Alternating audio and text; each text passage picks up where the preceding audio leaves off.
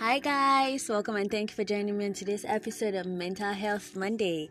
It's so good to have you with me on today's episode of my podcast, and very quickly today I will be talking to you about ways to handle your emotions. Experiencing sadness, anger, anxiety, and every other negative feelings, not negative in quote, can be very hard. And in fact, many of us just don't do it. We would rather not acknowledge our emotions because society has taught us that feeling sad, feeling anxious, feeling down, being bitter is actually a negative feeling or a negative emotion. So it is not something that society want to, really encourage. And that is why most times you notice caregivers around you or even parents telling their kids to suck it up, stop crying, you'll be fine, especially their men child or men kids, boy kids, they're male kids. You know what I'm trying to say. Basically, they tell them, be a man, you can't cry, stop acting like a girl. And for the girls, they might even tell them, stop crying, it's not okay to cry. All of these things that makes you not able to express your emotions, because you've been taught that those emotions are not okay and that there is not a way to address them because they are seen as not valid feelings. Maybe you even experienced it when you were a kid too. Maybe when you cried, your parents told you to be quiet and just get it right. Or maybe they sent you to go sleep, watch TV, get out of the house, or just plain ignore you. Maybe you've always thrown yourself into work, or you have a busy social life or several, as an adult, you start taking lots of drinks, or you even start smoking to get over all of these negative emotions, which means you didn't get much practice in actually feeling your emotions. And without much practice, it is all too easy not to trust that you can tolerate negative feelings. It is all too easy to think that you would fall apart. Sometimes we're scared of negative feelings because as a society we see these emotions as weak, making us open to betrayal, to hurt from others. When was the last time that you actually saw somebody crying and you're like, oh, this person is so strong? Or have you ever heard someone discussing sadness and you thought about how brave they were to actually be able to have that conversation? Instead, we think someone who is crying or upset doesn't have control over their emotions or themselves. Maybe we think it is even embarrassing because we would be embarrassed to be so exposed in public or even with another person. Instead, we worship happiness. We prefer to gloss over and snap out of our sadness. We pretend that everything is okay because that is what we see as strong, and that is actually weakness. But let me tell you something, being vulnerable is a strength. Vulnerability is strength. So feeling your emotions is very vital. It is vital to your health. It is vital to your well-being. It is vital to your mental health. Because whatever it is that you don't want to feel will eventually find a way to be known. It will find a way to be known through tension, through headaches, through insomnia, through anxiety, through depression. It will always find a way. Always will find a way. So by not feeling your emotions, you're giving it power to hurt you in the future. But when you acknowledge and validate your feelings, you empower yourself. You learn that it will be fine, and then you learn, yes, it will be fine, but I have the necessary tools that's going to help me handle everything when it becomes comfortable. So what are the ways that you can start feeling your emotions and not just, shoving it to the far, far corner of your heart where you never visit? Number 1, notice your physical sensations. Notice the sensations that accompany your emotions. Is it a tight chest? Is it a queasy stomach? Is it a heavy head, heat on your in your face or on your face? Are you breathing shallow? Do you have cold hands? Are your shoulders tense? What we call emotions are actually just somatic, bodily experiences that we've grouped together and paired with memories, with associations, and meanings that we've created. So when you're able to spot your physical sensations, you have a neutral approach that prevents you from categorizing emotions as good or bad. Using such categories only fuels your aversion to negative feelings. So when you track your sensations, you can ease into feeling the emotion without sounding the alarm to the brain that oh, you are doing so. Also, bookmark your emotions. When you get comfortable with noticing your physical sensations, you can move on to naming the emotion. What are you feeling inside? Stick a metaphorical bookmark in it by labeling it.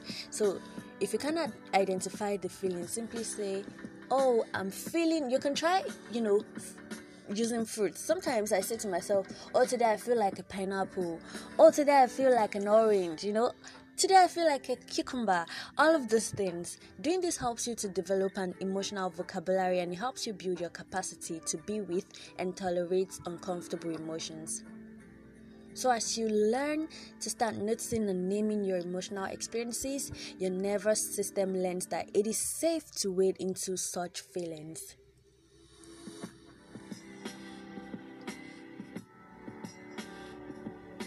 Moving on, learn to validate your feelings.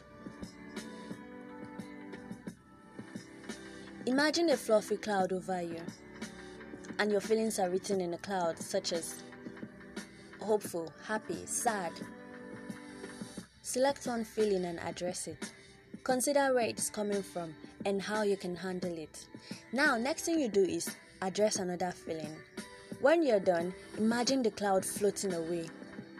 That way, you've addressed and explored those feelings like they were just passing through. Someone online was going through a situation, and yesterday he mentioned having the worst day, and he said something like his day was ruined or so. I just dropped a comment and I said, it's a bad day, not a bad life. So when you are able to validate your feelings, you're able to say it to yourself, and you're able to, create that imagery of a fluffy cloud above you. You'll be able to, address and explore your feelings like they are just passing through. They are not going to stay forever. They are not staying with you till you die. No. You're not going to be sad for the rest of your life. You're just sad momentarily. You're just feeling unhappy right now. You're just feeling down right now. You're not feeling down forever. Also, learn to reflect on your emotions. According to a mental health personnel, Peters, he says, ask yourself questions to gain a deeper understanding of your emotions. Ask yourself questions like, what emotions do I feel the most often? What do they feel like? What emotions spark fear in me? What emotions causes me anxiety? How do I express these emotions? For instance, you might note that when you're sad, you scream at your spouse or your friends or your loved ones, and you want to isolate yourself. And when you're furious, you become silent and you just stew in your anger.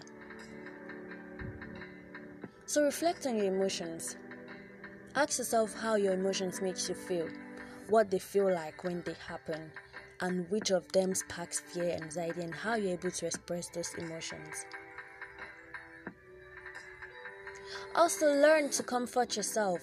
Find soothing activities that specifically work for you. A lot of times, most people we're not kind to ourselves. We have these two voices in our head, the voice of kindness and the voice that actually tears us down. But most times we choose to listen to the one that tears us down, the one that talks us down and doesn't comfort or soothe us. So find soothing activities, speak kindly to yourself, comfort yourself. Try meditation, try journaling, try music, try dancing, try yoga, any exercise. In fact, make yourself your comfort food, that meal that makes you happy. That no matter how angry you are, once you see that food, man, you're okay, you're no longer angry, your soul food. Just find it, make it. Feeling your feelings, feeling your emotions is not easy, and it is so much more easier to dismiss them than it is to reach for a quick fix. But when you are able to identify your emotions, you're able to sort through your emotions, you're not only helping yourself, you're doing yourself a lot of good, you're doing your mental health a lot of good, and then you are honoring your feelings and your emotions. So go as slowly as you need to acknowledge and experience them. The more you learn to acknowledge your emotions, the more you choose to see them and not push them away, the easier and more natural it will become for you to be able to experience them. So in conclusion, I said, comfort yourself. I also said, notice your physical sensations. Bookmark your emotions. Get comfortable with noticing your physical sensations. Then you name your emotions. Validate your feelings. Reflect on your emotions. Comfort yourself. Find soothing activities. Do things that makes you happy. And always remember, I will say to you, always remember this. It is just a bad moment. When bad things happen to you, say to yourself, affirm to yourself, it is just a bad moment. It is not a bad life.